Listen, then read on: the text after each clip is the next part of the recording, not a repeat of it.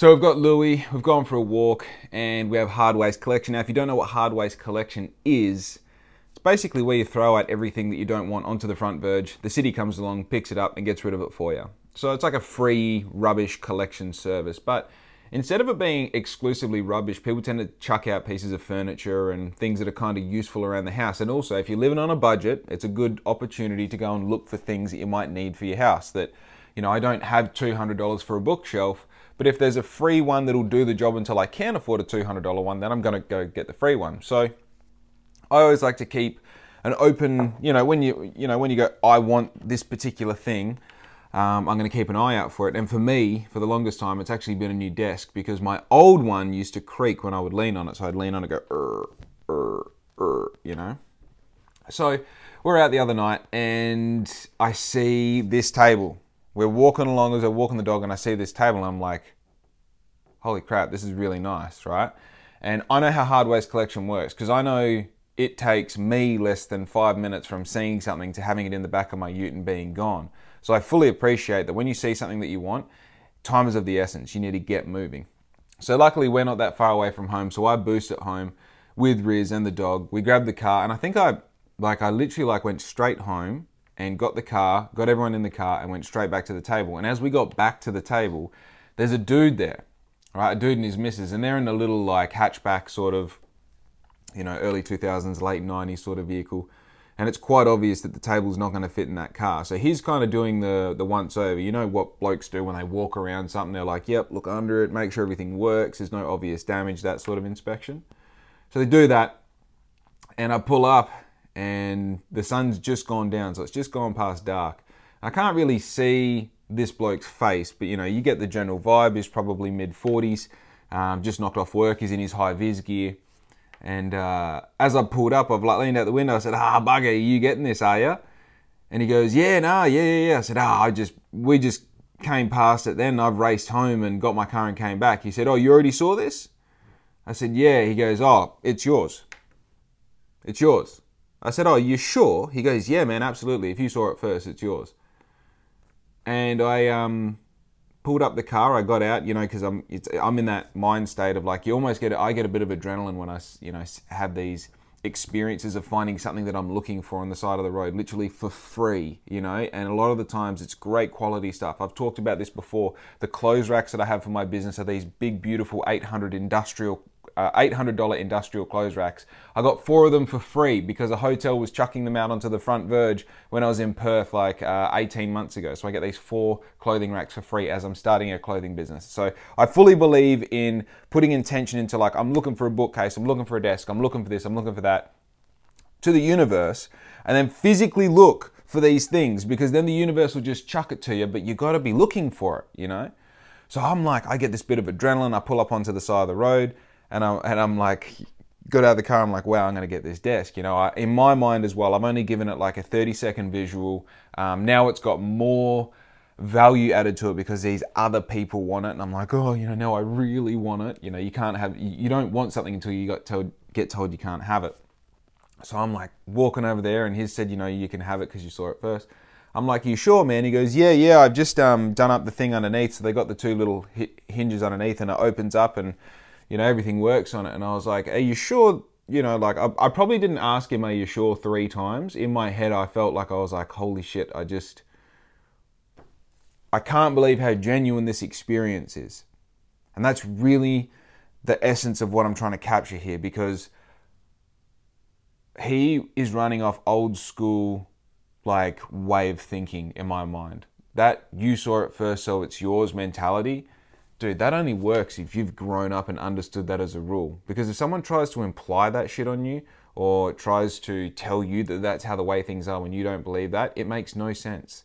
You saw it first, so it's yours. It's like, yeah, dude, I'm the one here right now standing next to it, so it's mine. If he had said that, it would have been like, you know what, you're right.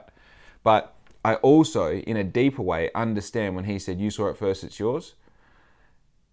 And that should just rock me for a minute, hey, because this desk is beautiful. It's actually a dining room table.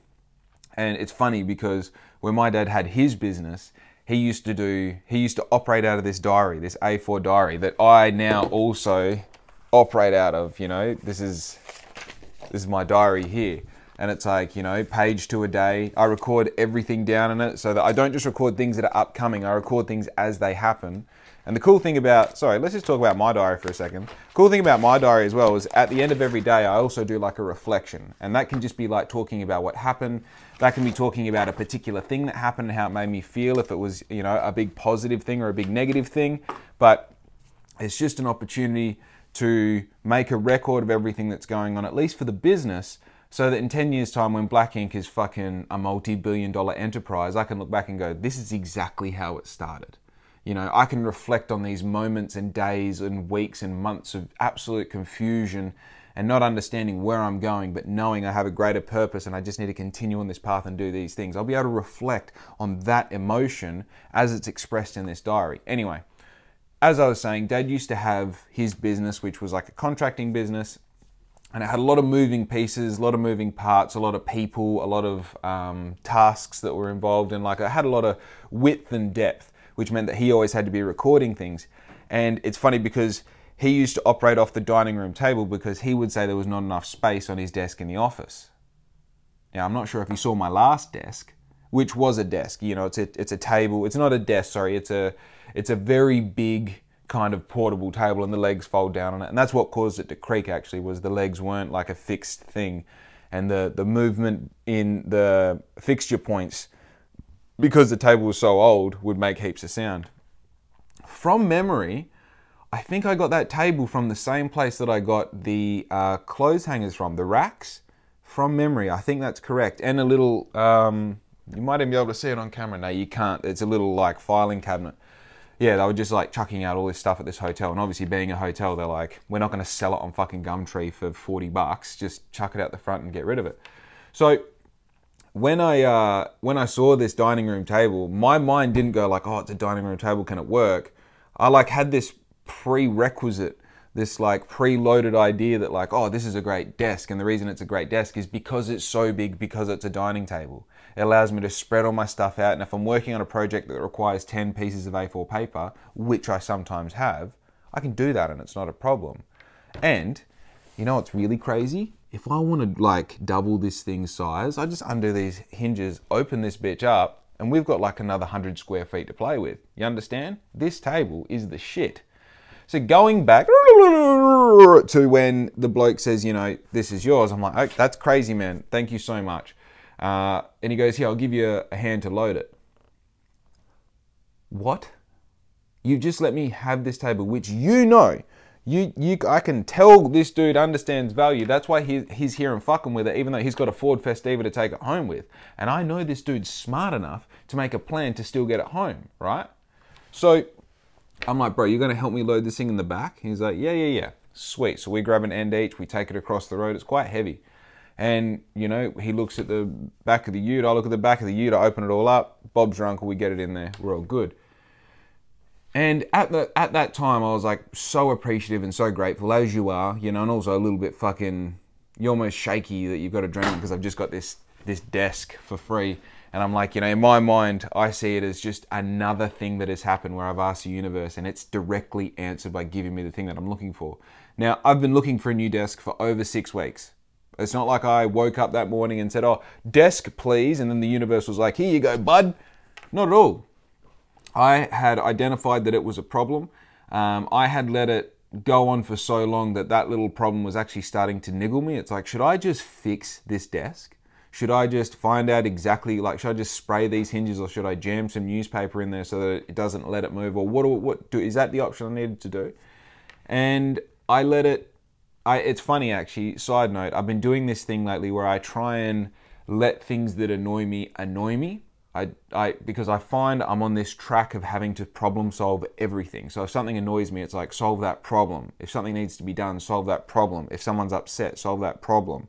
You're not making any money, solve that problem. You're not reading enough books, solve that problem. So all these things where it's like, solve that problem. I found that being annoyed by things is just human. It's just human. It's not something that has to be fixed. And sometimes you can be annoyed by something all the time.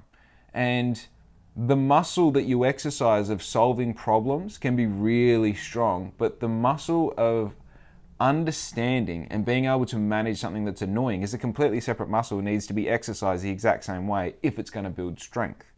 So to me, I was like, let this shit annoy you. Like, it's fine. It's a little squeak. Literally, it does not change your output at all. You control how much it changes your output. So let the squeak squeak, right? And then by the time I got to a point where I could understand that there was something happening, the desk was squeaking, I could isolate the trigger in my mind where I go, this thing's squeaking and it shouldn't be squeaking, and my whole life is spent at this desk, so I may as well put some effort into fixing this. And then I let that emotion spark that comes from the trigger, right? Something happens, you get triggered, an emotion follows, and then you've got a decision to make. Am I this emotion, or am I the person who deals with this emotion? So I took the second option as many times as I could until I got to a point where that became the natural way that I would go at that fork in the intersection, instead of going like, I'm angry, squeaky desk, motherfuck, you know? Instead, squeaky desk, I'm angry, and I'm on a boat in the ocean and the wave goes past me, right? That emotion just goes past me. The water goes under the bridge, the car goes past you, whatever you want, whatever fucking analogy works for you, the squeaky desk doesn't bother me. And Bob's your uncle. Just in that time period where the squeaky desk doesn't bother me, the universe goes, you know what? You know what, kid? You deserve it. You deserve it. How's this? This is the universe talking, by the way. The universe goes, not only am I going to give you a desk, I'm going to tie it in with a almost baffling experience that you're going to have with another person, and it's going to make you have such a deep appreciation for this piece of furniture that you got for free off the side of the road that you're going to talk about it on a podcast, right? And here's me just fucking sitting on my couch making a reel or something to upload to bloody Instagram, unbeknownst that the universe is guiding me down this beautiful path of attaining a desk. And you know what? Here we are, right? Here we are.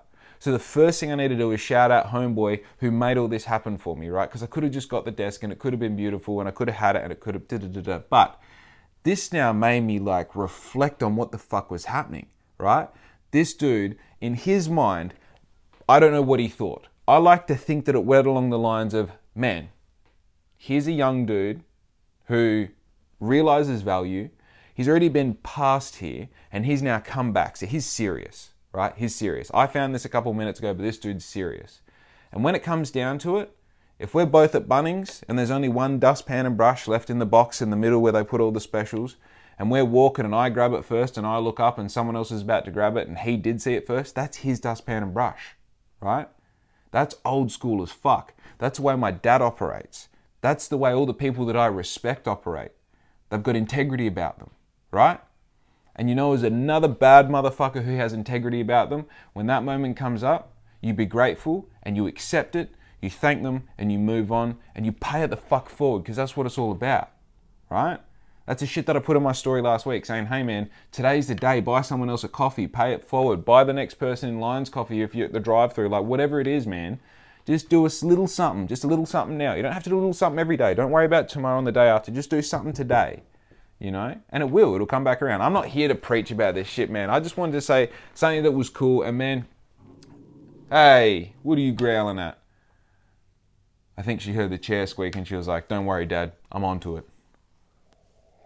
it.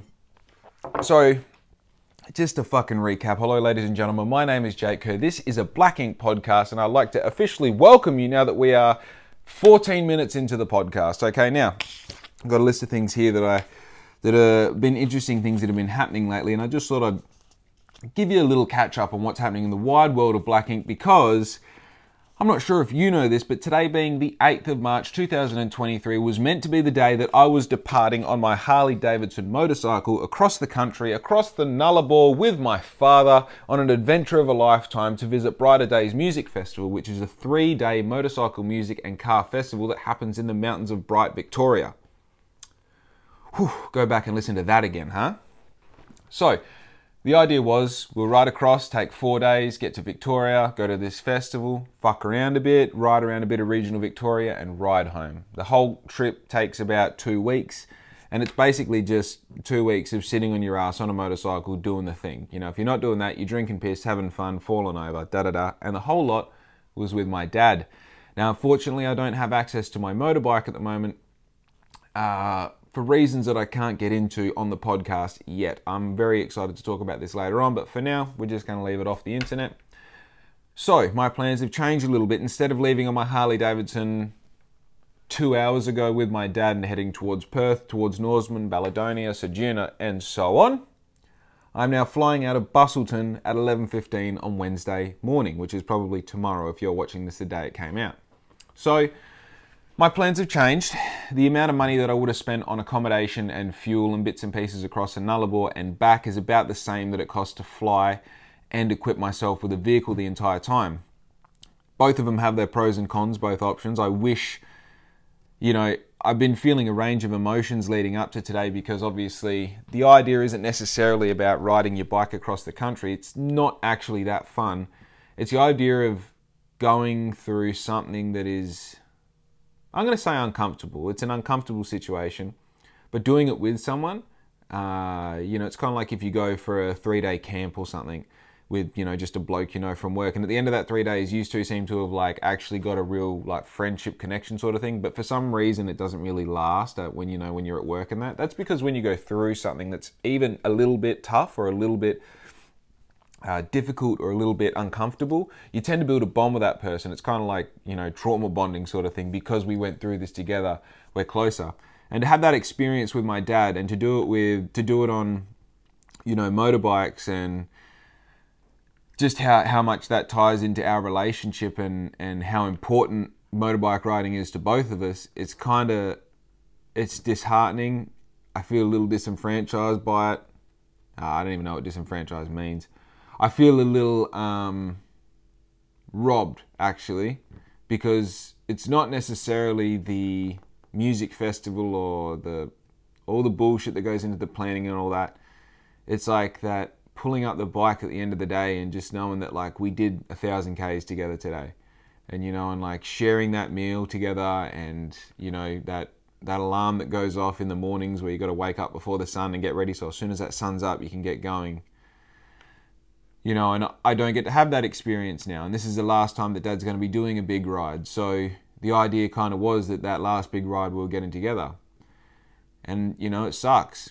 It fucking sucks hard because I feel like most people struggle to live a life of purpose and of value that they really respect and appreciate and are grateful for. I feel like a lot of people slip into the cracks of just I'm doing the thing, I got a job and I found a missus and we had a kid and we got this car and,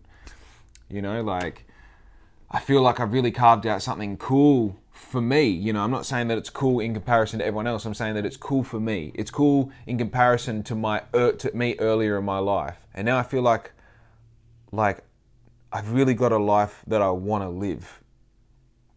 And this was such a pinnacle moment in my plan for the year. It was something that I was looking forward to. It was something that this morning of leaving and, that fucking fresh air as you're about to embark on an $8,000 kilometer trip, the moments before that and then the moments during it, and then being able to reflect on that trip years later and all the little stories that happen. It's now I'm going to spend fucking 3 days with my dad out of those 2 weeks, and it sucks.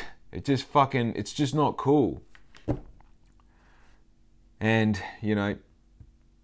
I guess I could recreate this another way. I'm just fucking thinking out loud at the moment. But to be honest, I'm a bit sad. I just wanted to, I'm not sure that, a lot of people knew that I was going across the country on my bike with a Mile Man because I was putting into my story the progression of building the sissy bar for the back, finding the saddlebags, making them fit, and then putting the Batwing fender on the front, getting everything ready, getting the new tyre, jacking up the suspension. And then, in 2 hours, I bloody lost it all. So, and I had a bit of an interesting situation following that where there was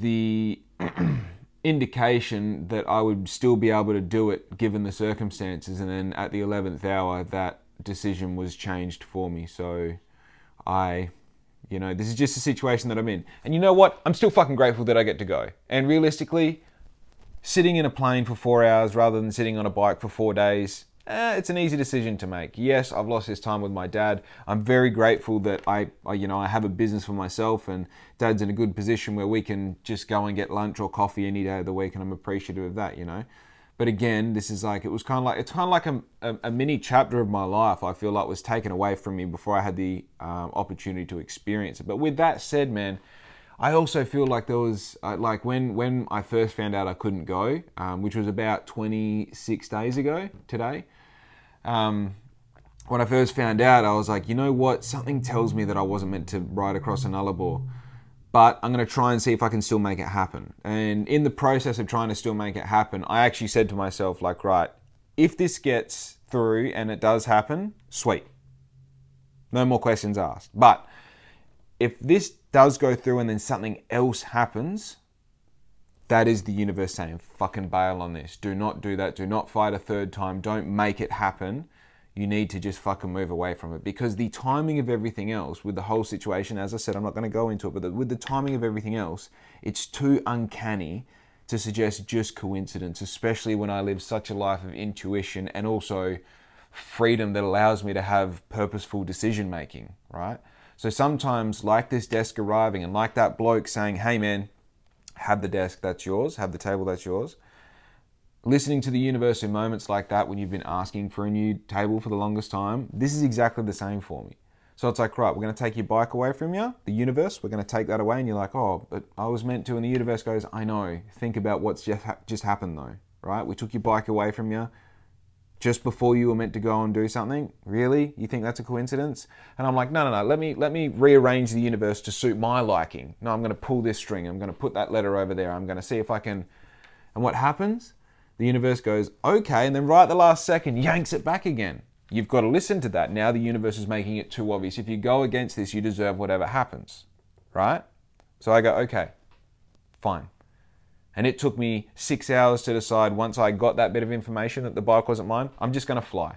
Because there was the option to drive with Dad. There was the option to, get someone else's bike and ride that, which I'd be very appreciative of and grateful of as well. But at the same time, I want it to be my bike. That's how I saw it happening in my mind. I don't really, I'm not fucking with getting a back injury just because I need to make it happen on a motorbike, which is what happens. You ride someone else's motorbike that you're not used to, and they've got a different seat, a different setup.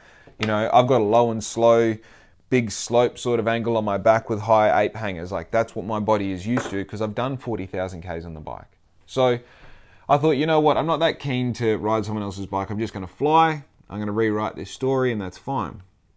And we're on D-Day. Today was the day I'm supposed to leave, and obviously this time in 2 days' time, I'll be heading towards the airport. Actually, right now in 2 days' time, I'll be getting my bike back. And now you can understand a bit more of the fucking heartbreak, If you leave today, you get to the festival just on time. So if you left on Wednesday, you would get to the festival with 1 day of it to go. But that's okay. That's okay. I accept responsibility for whatever happens and whatever has happened. So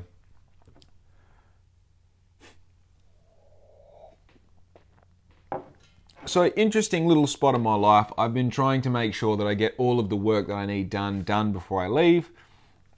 And on top of that, I'm at a really interesting fork in the road with Black Ink. And I want to talk about this because this is another one of those things where to the 100 people who watch my podcast, you have the inside word. But to everyone else who's observing it from the outside, it's an interesting thing that's going to happen because I feel like it's going to look like it was very well directed, very well planned, and very well executed. I tend to have the good innate ability of having those outcomes when I put things together and when I put them out to the world. A lot of the times behind the scenes, I'm actually just, hair falling out, stress, trying to go like, oh fuck, how do I make this happen? Or how do I continue to make this happen? Now, what I've done, sorry, I shouldn't drink coffee on the podcast. It gives you the worst, gunk in your back of your mouth, so you have to, to talk. Terrible. Should have learnt off Rogan.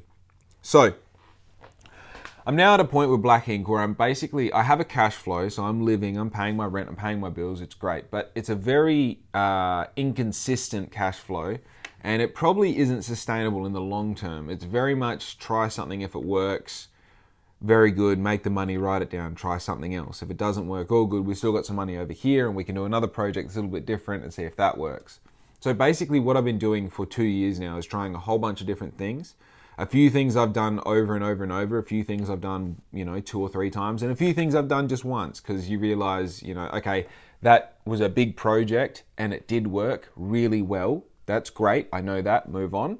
And some things you do once and you immediately know, like, oh, don't buy 400 G-strings at once if you can't sell 50 t-shirts, because even if you're selling packs of 3, that's still like 120 or 130 fucking orders that you have to fulfill with just G-strings. So what I have now decided to do is take a more business to business approach rather than business to customer. So if you're unaware of what that means, it pretty much means that I'm going to be doing work for companies and businesses rather than individuals from the public.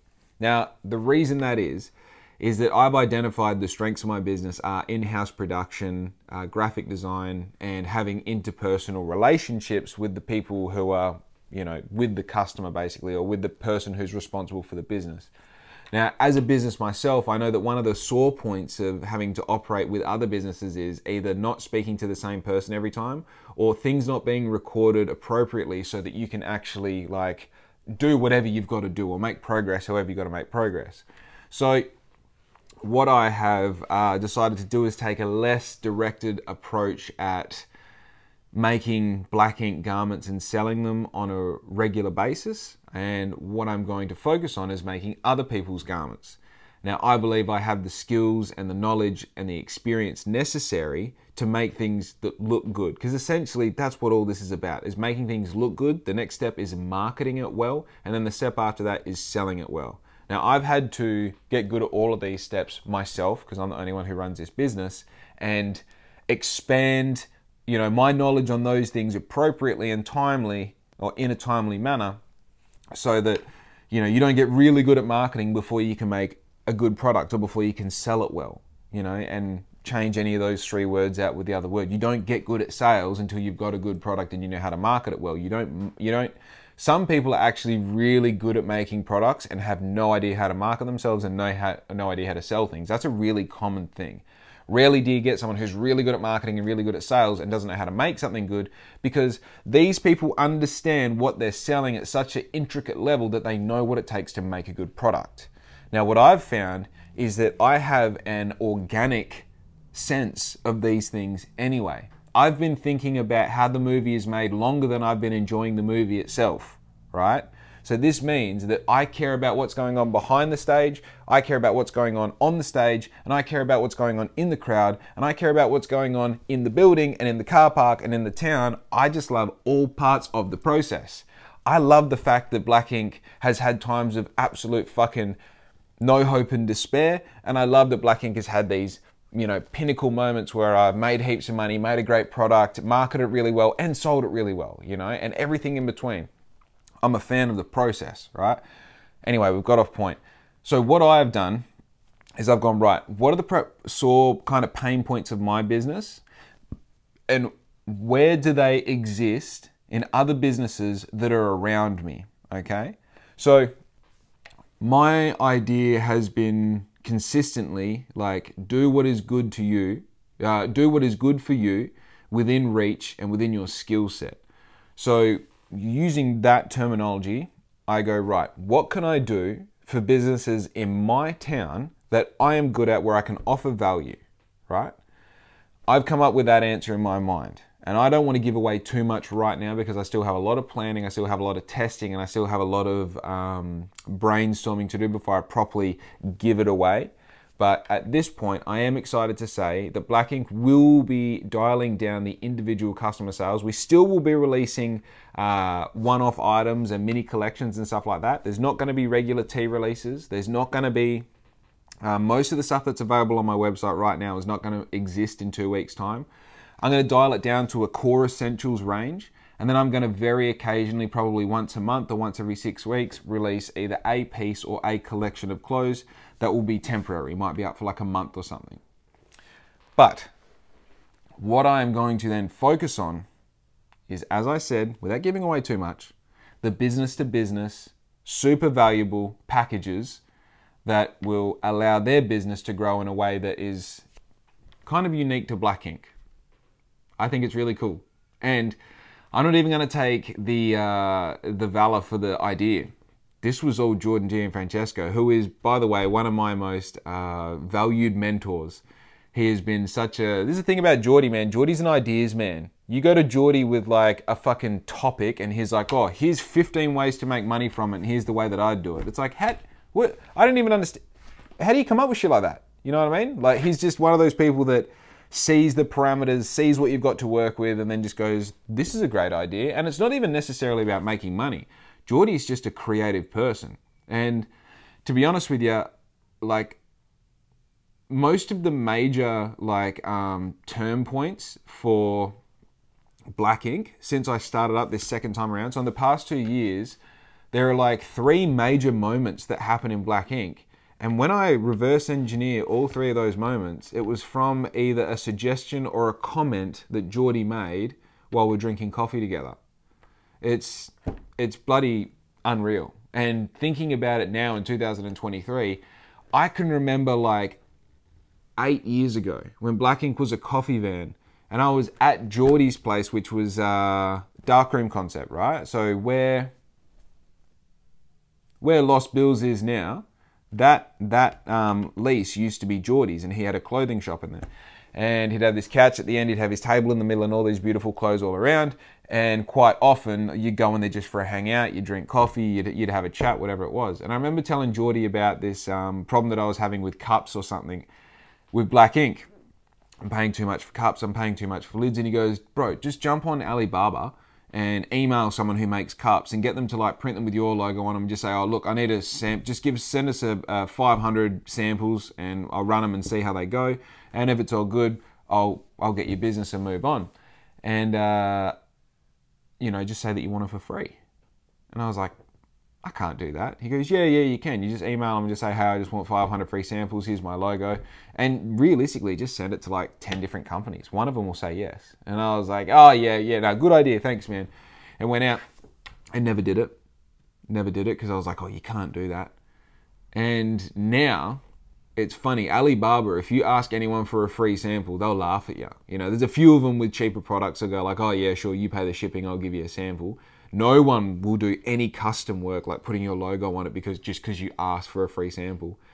And that is because so many people during that time period that Geordie gave me the advice did exactly that. They go, hey man, can I just have 500 free samples? I'm doing fucking 10,000 cups a day. If your shit slaps, we'll use you flat out. And those companies go like, fuck yeah, have all the samples. But they then figured out that, American, Australian, whoever, Western bloody customers were doing just that and getting heaps of free samples from heaps of people all at once and never paying for that particular product. Geordie had his finger on the pulse. Geordie knew what was happening. And it's funny now because I'm in a spot where I've kind of elected this particular path for myself where I'm going to be a business for myself. I'm going to make, I'm basically hinging my life on the ability to make money by not having a job. That's what it is in its simplest form. It's basically just waking up and going like, right, any money you make for yourself today is all yours. You can make $10, you can make $1 million. It's just all to do with your decisions and your communication, your ability to execute any ideas that you might have that can make money, right? And Geordie's been in that spot for a minute. I did it a little bit with my coffee van, but even then, it's not the same because I still had this routine. You got to wake up Monday to Friday. You got to be awake at 5. You got to be on the road by 6. You got to be making coffees. You got to make 100 a day minimum. You've got to be selling food. You got to be doing this. You got to be doing events. And if you don't do all that, the bank will take your house. If you don't do that, then the bank the bank goes, oh, you got a loan here, and here. Well, we need all of that back in money or equity. What do you got, right? Which is exactly the same as anyone who's got a job. You've got to wake up, you got to go to work at this time, you get to, take a shit at this time, you get to smoke a cigarette at this time, and then you can't go home until this time, right? And we're probably going to need you on Saturday because there's shit to do, right? It's the exact same position. But this position we're in now is wild. When I say we, I mean like, we as in me and Geordie I'm talking about in this situation. When I talk to Geordie, I've realized this in the past. And Geordie, if you're listening to this, here's a little insight into how I've perceived our relationship, right? So I used to do this thing where Geordie would say something and I'd be like, okay. And most of the time I'm like, I have no idea why this is important, right? And you go, okay, yeah, cool. And me just looking at him with a blank look on my face and him probably thinking like, bro, write this down and come back to it in 5 years' time, trust me. But I go, okay, cool, right? And then you would leave that conversation or that situation and I would like dissect, like, why would that be important? Why would I do this, you know? And the coffee cup example isn't an example of this. Most of the time, it's Geordie showing me something that he's working on and then showing the part of it that is interesting to him, right? And that's always really important, right? Because if you come around and I'm like, hey, like I want you to understand that I can do this, and this with my business, and you're like, oh, why is that important? Well, it's important because I've gone through all the shit that it takes to get to this point, and I realize that this is the part that makes sense. This is the part that actually makes money. This is the part that I'm excited about because I've had to refine all the bullshit that I've gone through to this. And now this is the bit that I go, but the problem is, doesn't exist unless you've been through all the shit that you had to go through. So when Geordie would say these things, I go like, well, why is that important? And most of the time, I would just log it in the back burner and go like, I'll come back to that because it doesn't make sense. And now, as a businessman, as like a fucking infinite intelligent craftsman, right? I see these moments where Geordie's saying something to me and explaining something or showing me something, and I go, why doesn't this make sense? And I realize, oh, this is a 2 years from time now point, right? This is a point that makes sense to him because he's been through so much more of this, like trying to travel through space and time with no obvious direction that you're meant to go in, but just kind of feeling like this is the right way to go, so you keep going. He's been doing that for that much longer that he's giving you a cheat code right now, right? He's giving you the ability to go like, oh, this is important. Here's an analogy of how it works and here's why it's important with that. It's not necessarily this that we're talking about, but it's that structure that you can then use for other things. Now look, Geordie, I don't know if you're having this going on in your mind as well. It probably isn't happening like that for all I know, but this is what I'm taking out of our conversations now. And now I feel like, as odd as it sounds, and this is just like a coping mechanism of my absolute, I don't want to call it lack of education, probably just lack of business experience. I have this ability now to understand things where I go, okay, see the bigger picture. Understand that, you know, when Geordie gives me ambitious ideas, when he gives me these things that are massive ideas, right? Massive. Listen to it. Don't try and come up with your way. Don't try and come up with a way in your mind as to why it doesn't work or reasons why it doesn't work. Vote for this. Pretend that you're playing devil's advocate to your devil's advocate to him, right?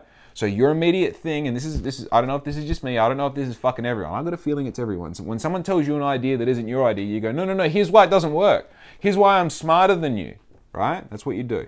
So you need to play devil's advocate to that inner bitch that you've got and go, okay, I get that I don't want to agree with this idea, but I'm going to pretend like I have to agree with this idea and defend it, right?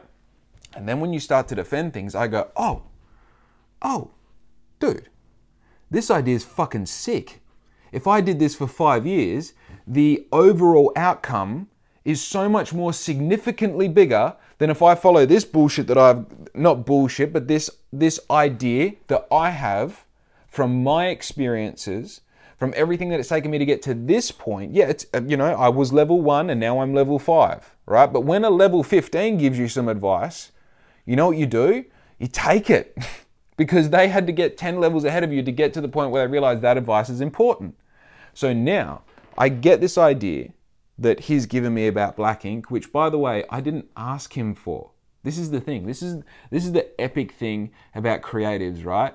Is that life is so open and free for chances or for episodes of creativity to happen that most of the time you don't sit down and try and come up with a good idea. Most of the time you're like drinking coffee and you're like, oh, true. Oh, let me write this down. Oh, wow, hang on. Yeah, get the pen, get a whiteboard, shit, right? And like, I went round there just to have coffee. I went round there to talk to him about some shit that I'm going through personally, right? And it was like a side part of the personal shit. I'm like, oh, and you know, this, you know.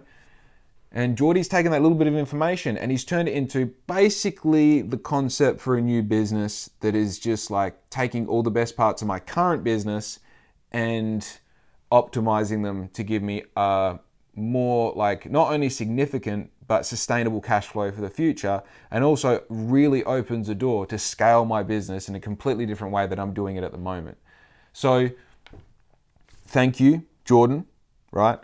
And also keep giving me ideas, right? Because every time you give me an idea, it fucking tends to jump me forward one of those stages. Dude, this is the thing. Do you want to know the person who told me about vinyl transfers? It was fucking Jordan. Jordan told me at the coffee club. At the coffee club. What the fuck were we doing at the coffee club though? You know? It's crazy. And I mean, that here is an example of like the universe doing the thing, right? I remember thinking like, oh yeah, I would love to catch up with Geordie because it's funny, when you first get into business, you want to tell everyone that you're into business and you're having these really significant business things. Well, that was my experience, and that's the experience that I'm having with people I now see messaging me going like, oh, you know, can I just have half an hour of your time? I'll buy you a coffee or, you know, a phone call or whatever. And it's like, just send me your basic ideas, bro, and we'll figure it out from there. But you really want to like tell everyone about what you got going on. I remember thinking like, oh, I want to tell Geordie that I've got this and this and this going on. I just bought the screen printer and I pulled into the forum and I pulled into the forum and I think he was already there. Long story short, because I don't want to be thinking on a podcast, I run into him.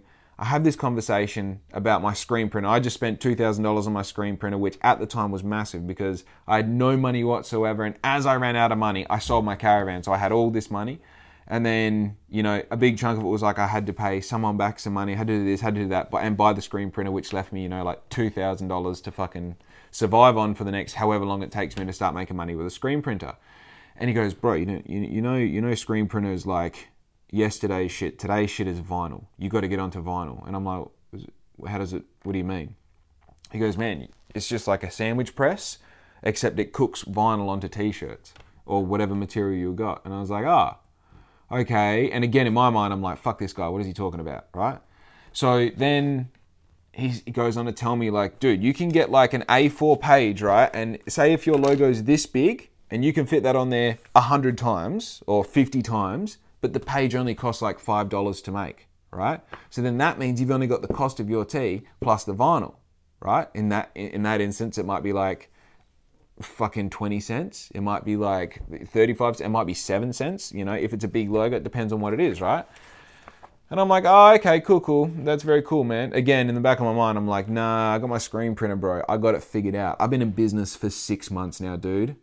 Right? Level 2.5, get out of the way. So I end up going away and I'm like, I think actually what first happened was I got the idea. I was like, yeah, cool. I need a heat press anyway because it takes heat to finish the screen print.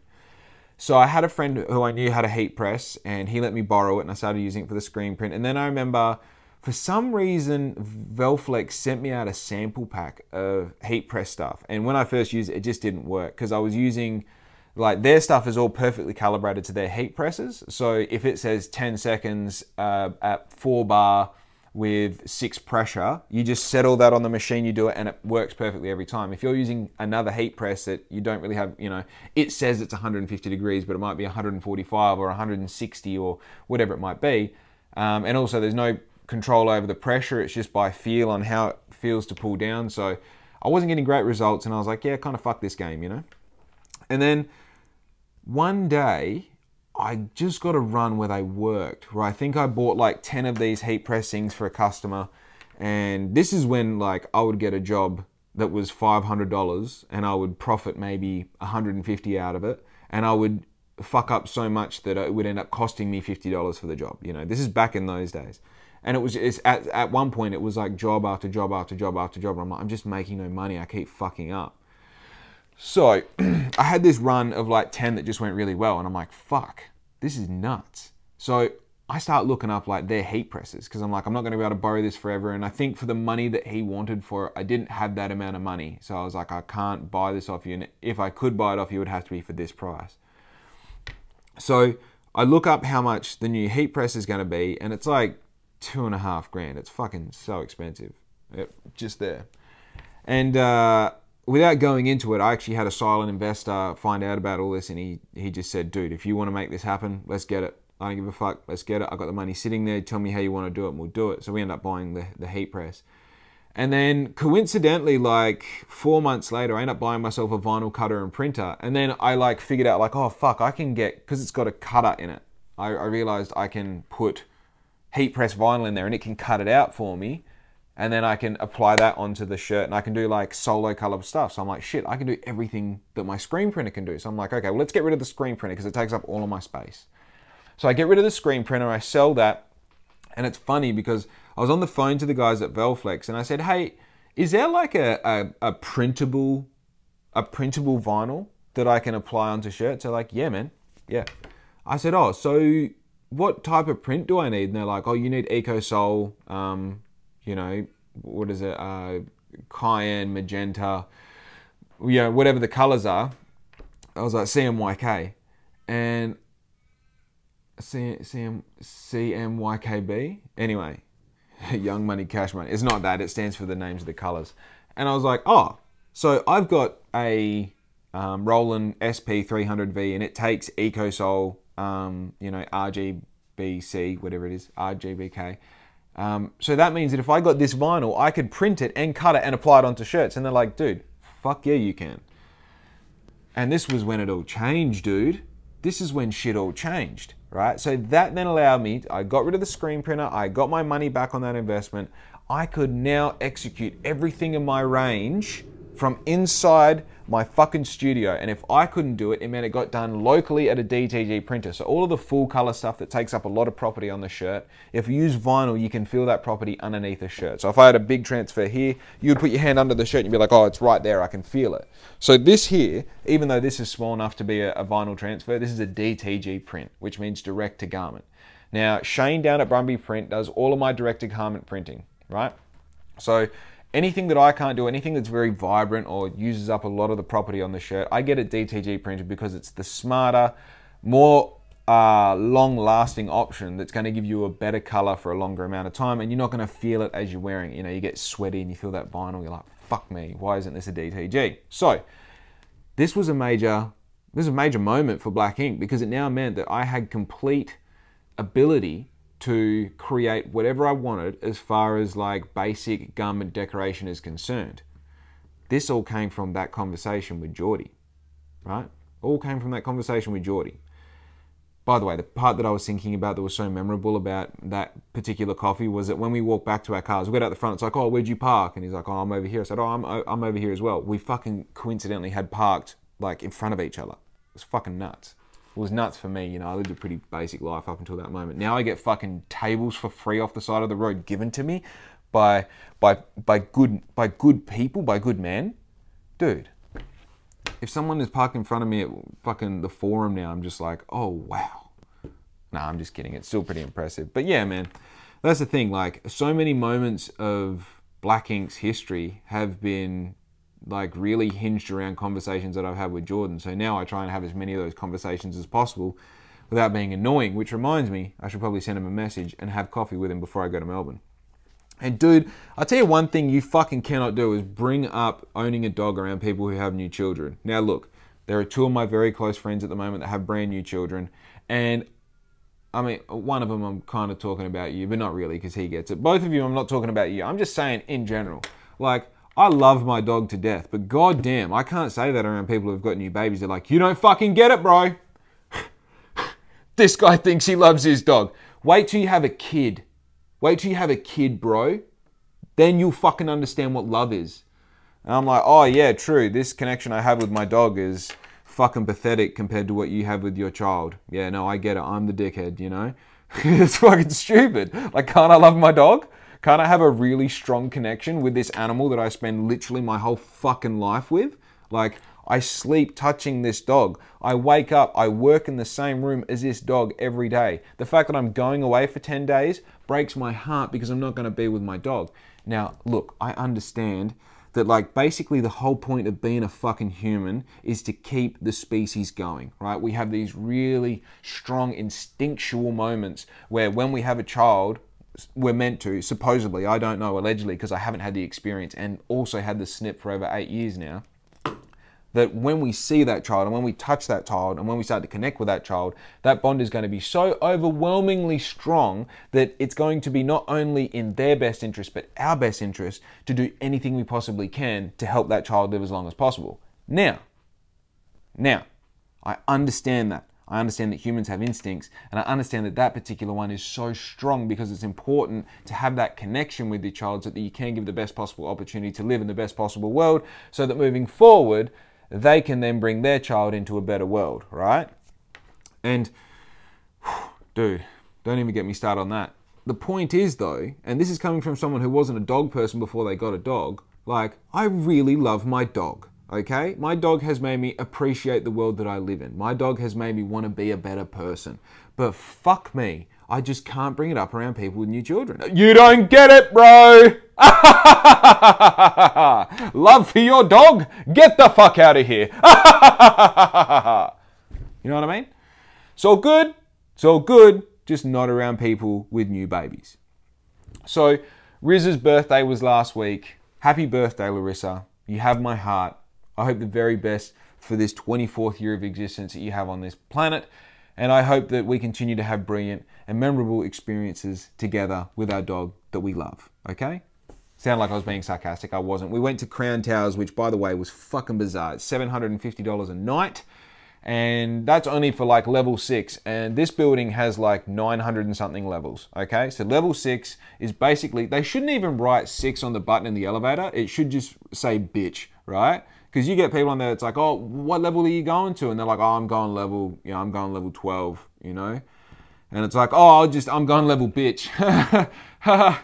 Yeah, we only got the $750 per night room. Yeah, we're the budget ones around here. So we're on level 6, which was still, I mean, when you're in there, you're like, well, I'm fucking pretty high off the ground, you know? You ever wonder, like, every time you're higher, that like, you know, you might stand on your green wheelie bin, you're like, oh, this is pretty high. But then you go like level 10 in a building, you're like, I'm not supposed to be here. I don't think humans are ever meant to be this high off the ground unless they're on a mountain, you know? There's something so like eerie about being at height, and it's not necessarily being scared of it. It's just like, no, I'm pretty sure I'm not meant to be here, you know? It's like, you know, when you're in fucking high school and like for whatever reason you're in like the girls' toilets or something, you're like, I don't know what it is, but I should probably go, you know? So it's like being level 6, you've got basically everything in the room is operate on the iPad, right? So you want to open the sheer curtains, you want to open the real curtains, you want to close them, you want to order room service, you want to flush the toilet, you want to turn the lights on, you want to change the aircon. Everything is done on the fucking iPad. So, hey, flex, I get it, okay, cool. Starting to get some of that $750 value back for a night though. But so we got the full service, we got the valet parking, we got the bottle of white wine, you know, it's I'm not sure what else we got, let me think. Oh, and you know, we obviously got the privilege of being able to take that iconic photo of the pool, so we were facing the city and that. So yeah, it's a city facing room. I think that's part of the value. And of course, you know, it didn't really happen if you didn't get a photo there. So, of course, you get your photo there. Very cool, very interesting experience. It's definitely something that in my tax bracket, it's not something I'm going to normalize. It's definitely a very exclusive experience. It's something that I want to kind of maintain. It's something we do on occasion. It definitely motivates me to make enough money that I can afford, you know, $1,000 nights at a place out. Definitely makes me wonder how the fuck all of the normal people in my life do it, right? Because two scenarios, okay? Two scenarios. You either can't afford to do it or you can afford to do it and you shouldn't be doing it, right? Let me explain. The people who I see doing it in my life are people that perfectly fit into those categories. They either work a job where it's like, well, you're obviously a drug dealer if you're going to the fucking Crown Towers and you work as a apprentice mechanic, or you work as a fucking, you're doing TAFE 3 days a week or something. It's like just so obnoxiously like out of your price range, in which case, why the fuck do it? Like I for once every now and then, sure. But if you're like one of these people that like 4 times a year goes to Crown Towers and you make under $70,000 a year, I'm questioning all of your decision making. Like I have to. And if you can afford it and you're doing it all the time, but you're still like super middle class, dude, buy a fucking house. Or if you've already got a house, buy another house and build equity. Do that shit when you can afford to do it for a week and it's not a drop in the ocean. It doesn't make sense that any of the middle class will stay there. But the fucking crazy part is, that's all who stays there. This is the thing. For something that costs $750 a night, we had to wait like 20 minutes in the line to check in like it was a fucking airplane. Like, that's middle class shit. If I'm paying $750 a night, dude, I want you to wipe my ass. I don't even want to have to say that I'm ready. I want you to know. It's crazy. It's like that point about Louis Vuitton and Gucci and all this shit. When you see people lining up for those stores, dude, that's not rich people lining up standing on the street. That's people who can't afford it, who either saved up or are buying shit on tick. That's crazy to me. What's the purpose? If you can't fully fuck with it, if you can't really go like, dude, like, I live this life because I live this life. I rocked up in a Porsche. I'm going home to a house that has a room that's as nice as this. I just wanted to get out of that sort of thing. That makes sense to me. And look, man, there's fucking heaps of holes in what I'm saying, but at the same time, like, I just feel like there's a part of me that goes, I know that like this isn't the norm, and that's what makes it crazy for me. And like, I can be grateful for it and I can appreciate it, but also $750 my business goes a long way as well. And that $750 today can mean that I can afford $750 regularly in, no more than like 5 years' time. And that's really pushing it out. If I really make the right decisions for the next 12 months, we can live at the Crown Towers if you want. It's not like millionaires haven't been made in under a year, and there's no reason if other people have become millionaires in under a year that I can't do that as well. It doesn't mean that you can't as well, right? So then you go, okay, cool. Crown Towers, hell of an experience we can have. And this goes with a lot of these things that people are like, I'm going to go to Bali for fucking 4 days and spend $1,500. It's like, bruz, 10 of those and you've got like a deposit for a house that you can then rent out and it can negative gear itself. And then do that 4 times, own all that, and I'm not going to fucking make a business plan for you, but the point is, you can like literally just grind shit for 5 years and then live a hella life for the rest of it, or you can just spend every cent you've got plus another fucking 25% on loans and appear to have this life. I don't know, man. I'd rather go without and live forever than go with and pay for it for the rest of my life, because the problem is, it's not like what you're seeing isn't the actual problem. It's the fact that behind the scenes, that washing machine of debt continues to grow and grow and grow. And all of a sudden you're like, oh, fuck it. I'll just redraw on the house. I'll redraw 10 grand on the house and we'll go on holiday and we'll do this and we'll do that. You don't really feel it. It's like, no. You're just further in debt now. That 10 grand that you borrowed is probably going to be 17 by the time you actually pay it back. This idea that it's like, cool, I've already got this much debt, but I'm on 200 grand a year, so it doesn't fucking matter. It does matter. If you're on so much money, just save it up before you start. Go into the shop with the cash. If you are so rich, right? Dude, what the fuck do I know? It's the first time I've been to Crown Towers. What else we got here? Dude, Riz won more money at the casino than she walked in with. What the fuck? I pumped $30 into there and lost it quicker than I fucking... Don't worry. So, count. Oh, dude, I tell you what. This one fucking...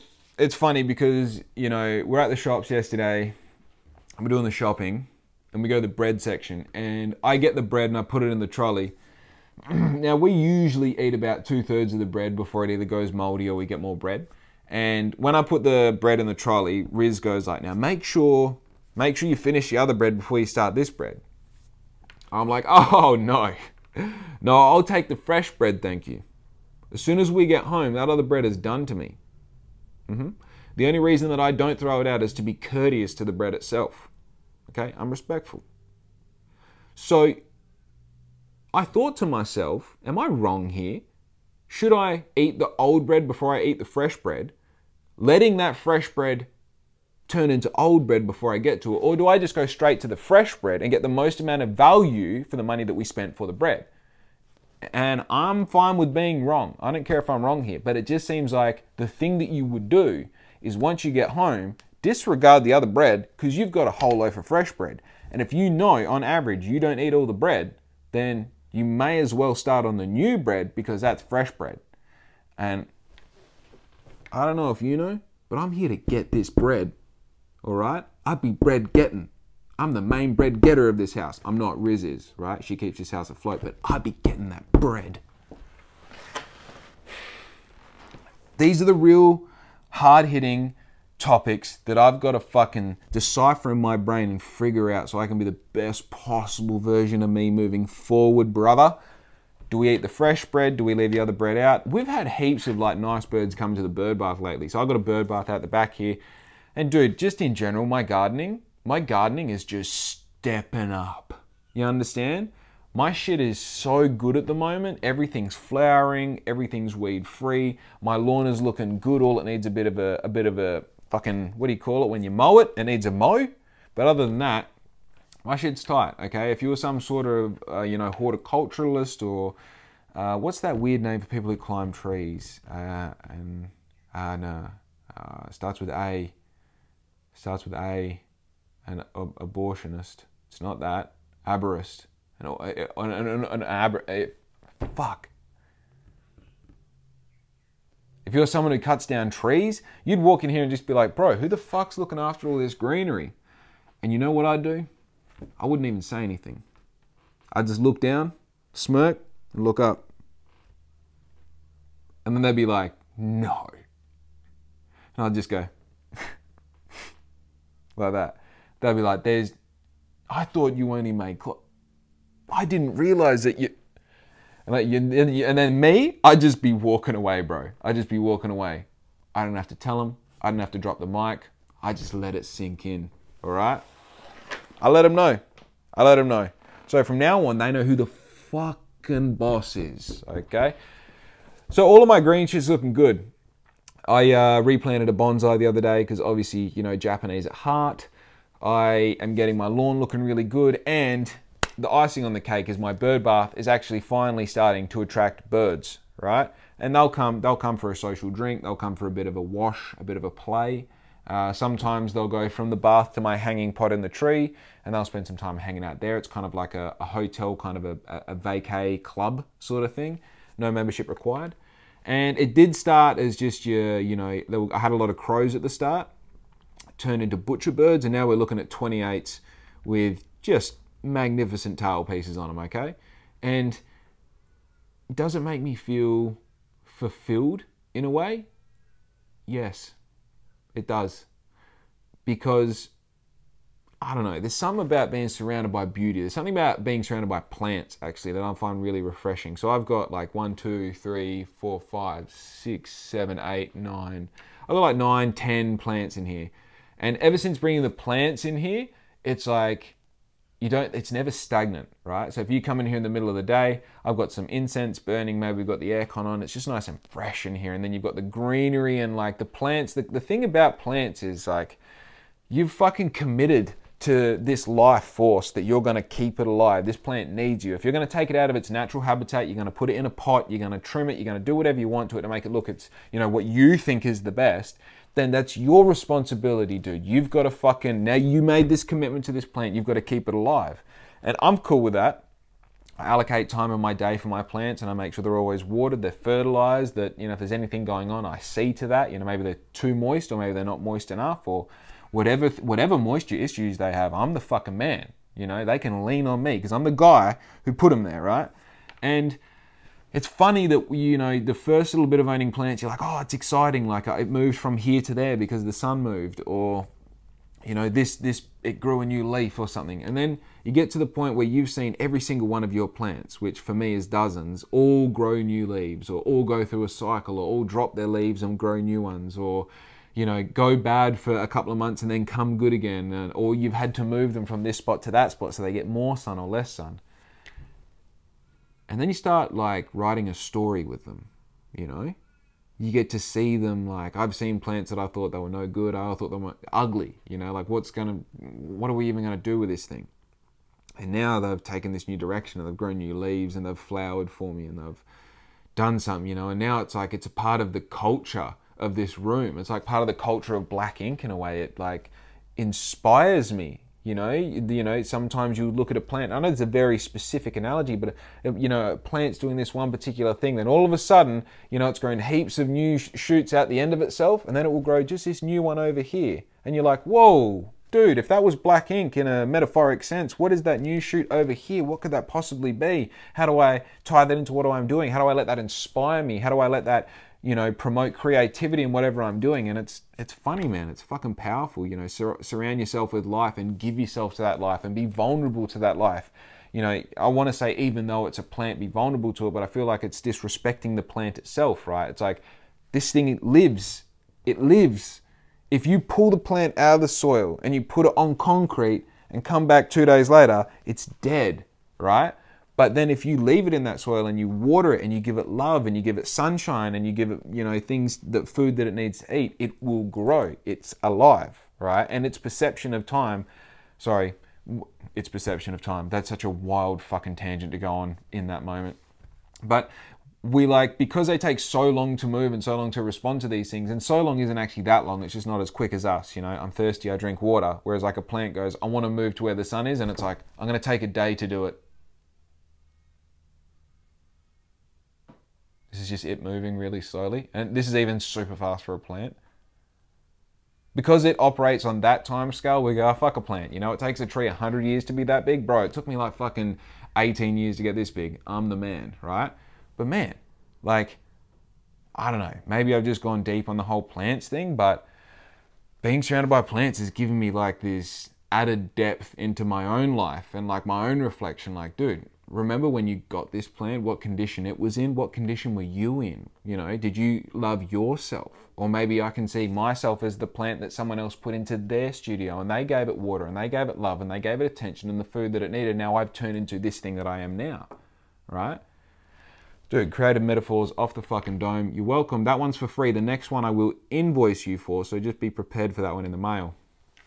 Now look, is there anything else on the list? Let's have a look. Obviously wrote this on the back of a Brampton House Zero Twist Rib bath towel tag. Find those at your local Kmart. This is not a paid advertisement, all right? Okay, one of the notes in here is cookbooks. Don't know what that is. Okay, let me think. Cookbooks. Cookbooks. Nah, that doesn't help at all. Next time I'll have to make more than one note on the list to you know what I'm saying. But dude, life has been fucking good lately, hey. Life has been good. I've been trying to exercise my ability to create content for people. By the way, let's go back a topic and a half, because I just realized I forgot to finish what I was talking about. And that's fine, because I'm human. And I'm just doing this in one take. That's right, one take. If you go back and look at all the podcasts, all of them are from start to finish, no editing, nothing. Just me talking off the dome like a fucking robot, dude. So, when talking about Black Ink and the future moves for Black Ink and the ability to go like, oh, I'm good at creating the product, I'm good at marketing, I'm good at selling it. One thing that's been going on in the background of my life as just a daily task is like create. Whether it's images, videos, music, ideas, concepts, community, whatever it is, keep on creating, keep on executing, and keep on giving it to the public. Now, this has given me two things. It has given me a voice in this town as a person who does things, which I do all the time, without fail, really well, right? That's what I do, and I'm happy about it. And I like doing it, and I like exercising that muscle over and over and over again. So not only do people build up trust in me, but I build up trust in me as well. Because at the end of the day, I'm still the person who, say this cleanup that I just did the other day, which we'll talk about in a second, you still have to be the person who rocks up to the cleanup. You have to be the person who picks up the rubbish. You have to be the person who tries to motivate other people to do this great thing. You have to be the person who knows how to come up with the event, and you have to do everything, right? And it's easy just to be that person, but it's not like every time like I've had no anxiety or I haven't been scared that it's not going to work or I've been out on a limb just going like, what the fuck am I doing? Every time I have that feeling, it's just every time you get a little bit better at managing it or turning it into a fuel that can help you execute the thing that you're trying to execute or take the action you're trying to take. So the second thing that it's also forced me to do is get good at creating content. So what that has done is now I've got these like abilities with the technology that I've got, which is my phone and the apps on the phone that help me build all the things that I build. It's given me the ability to understand what's valuable to the end viewer or the end audience or the end customer. And it's also helped me understand how to capture that thing that's valuable on the front end. So you come to me and you say, hey Jake, I've got these shoes that I want to get a cool video of. So I go, right, how do we make these shoes look cool? What's a customer actually looking for? What does a customer find important, and how do we highlight that in your shoe? How does your shoe solve that particular problem? Right, how much time do we have to work with? Do you want to make a minute-long video? Do you want to make a 15-minute documentary? Do you want to make a 5-second clip for YouTube and for Instagram and for TikTok? What exactly do you want to make? And then what have we got to work with? What's the background? Where are we doing? What's the set? Who's the model? Where are the shoes? What are the socks we're doing with it? All of this. And then being able to put all this together in my mind, record the content, edit it, and then post it. So, as I said before, we are taking the strengths of what Black Ink already has. Now, this set of strengths that I'm talking about is a skill set in that it's something that I have isolated in my mind. Oh, I know how to visualize this thing. I know how to figure out how I would record that thing, and I know how I would edit it together once it's done, and I know how I would give it to the internet or give it to the particular platform it's going to go on to, whether it's Instagram or YouTube or TikTok or Facebook or whatever you want, even Be Real, right? So I know how all those things work, and I know that I've got a skill set there, and I know that in the future I'm going to need that skill set to be razor sharp because this is the future. Social media marketing, organic social media marketing is basically the most valuable thing that you can have right now because it means that people genuinely fuck with what you're doing. And if you're already selling products, it means you have the evidence to show that they're going to pay for the product that you have on offer to sell, product or service. So I have been basically saying to anyone and everyone, if you've got something cool that I can record, I'll come make content for you for free. I'll make you look like a fucking rock star, okay?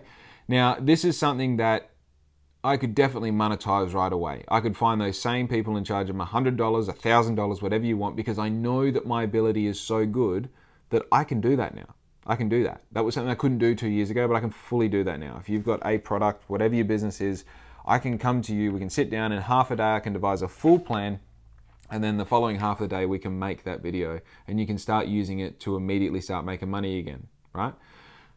But I don't do that. I see this as an opportunity to do as much work as I possibly can and to do it in a fast manner, right? Because that's what a lot of this is going to come down to, is your ability to do it in a way that means that you can execute from start, not having an idea, to finish having a piece of polished content that someone can post in under 6 hours, right? I want to be able to do all of that in under 6 hours so that I can do this so consistently that I don't have to focus too hard on any one piece of content because I'm putting so much content out that eventually 1, 2, 3, 4, 5, 6 is going to, pick up, go viral, create heaps of money, however it does. Even if it's not for me, it continues to build the stock in Jake Kerr and Black Ink.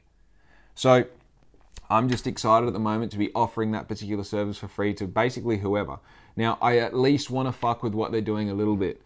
I understand that it is exercising another muscle by trying to make something that you don't believe in look good, but I feel that there is something disingenuous to my own time if I'm there going like, I don't fucking want to record how these kids' toys are cool. Like that doesn't interest me. I feel weird doing it, But if you've got, like, for example, if you've got a car that you want to get a wicked fucking video of, I am the guy. I love cars. I love videos. I can use my skates. We can do what, we can work with that.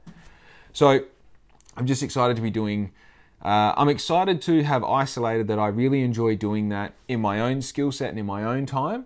And I'm very excited to be able to really push that into the business and create a space for that so that in the future that can create money. That's its own income stream. That's its own separate thing. So very exciting. Very, very, very exciting. So we did our cleanup the other day, which was the second ever official Black Ink cleanup effort. The first one was, of course, at Turkey Point at the Cut, which was about a month ago. We collected over, I think it was like 6, 7, 8 bags, like those big Hessian sacks of rubbish. We collected 2 car seats that had been dumped out there, I think from like a patrol or something. And we had about 10 people show up. It was a great time. Thank you to everyone who did show up to that. Now, number 2 was at Rocky Point Wailup. Wailup is the spot that is to the right or to the north of Back Beach. It's at Whole Point from there to the Lighthouse Hotel. It's about a stretch of maybe a kilometre. It's all beach, dunes, park area. There's a playground. There's a couple of footpaths. There's some barbecue areas. And basically, it's just a beautiful spot in Bunbury that, being across from the Runners Club and also being parallel to the car spaces that are available for caravanners and, the people who drive their buses around the country and the minivans and stuff like that, they can all park up there for free for 2 nights, I think. So there's a lot of tourism there. It's definitely an iconic spot in Bunbury, and it's just super pretty. If you go there at sunset or sunrise, it's amazing. The vibe there is beautiful. There's nice smells in the air, the sounds of the ocean, amazing. So Black Ink has actually opted to adopt this spot. What that means is we're going to be looking after Wailup Rocky Point in an ongoing fashion, and we're going to be making sure that that spot is beautiful always. So if you're a tourist, if you're a citizen of Bunbury or anyone in between and you're down there, you don't have any eyesores, you don't have anything that's taking away from the ocean or from the grass or from all the brilliant efforts of the city of Bunbury. So I'm going to be hosting regular cleanups down there where people can come and join me. Now, I don't feel like making an event on Facebook and promoting the fuck out of it as a way to go. I'm going to let people know that I'm doing it once I'm doing it and after I've done it. And for those who show interest in it, I'm just going to let them know, hey, I'm heading down there on Friday. If you'd like to join, great. But as far as making it a public event where anyone can come, I feel like people get a bit suspended from giving their attention and energy to it because they don't know who else is going to be down there. They don't want to be that moment where they rock up in the car park and they have to look around for where they've got to walk to, and then they've got to walk up and be like, hi, my name's such and such and I'm here to help pick up rubbish. Like, that's so overwhelming for people that I get it, you know. Being a human in 2023 is scary. We've had over 10 years of sending each other messages and looking at fucking hardcore pornography on the internet that doesn't really matter anymore about, being good physically in person. You just kind of opt out on sending emails and text messages, so that in moments of like offering your time as a volunteer picking up rubbish at the beach is just so overwhelming that you end up not doing it anyway. Hey, I might be wrong, but I put money on that I'm right, all right? So I'll be doing that in the future. If you feel the need or feel the want to come down and help me, I would very much appreciate it. Come down, let's have a chat, let's walk along the ocean, have some fun, right?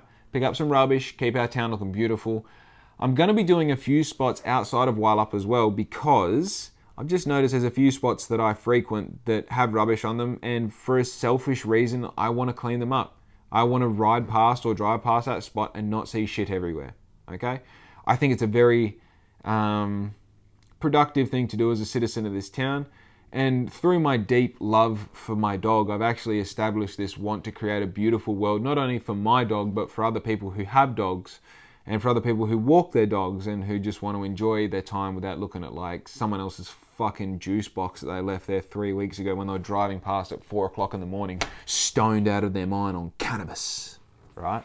I don't know what the story was, but I just think it'd be cool, because I have such a deep love for my dog that no one who's ever had a baby would understand. I want a better world, and ever since having Louie and really, just like giving her my heart, I've kind of understood that like it's my duty as a person who lives to not only make my life better, but make other people's life better. And I can do that by picking up rubbish. It's for free. And as it turns out, I've got 2 feet and a heartbeat, had the doctor check. So fuck it, I'm going to do it. I'm going to pick up rubbish. You can't stop me. I had one person try and stop me, put him in an armbar, choked him out. He's still unconscious, so keep that in mind.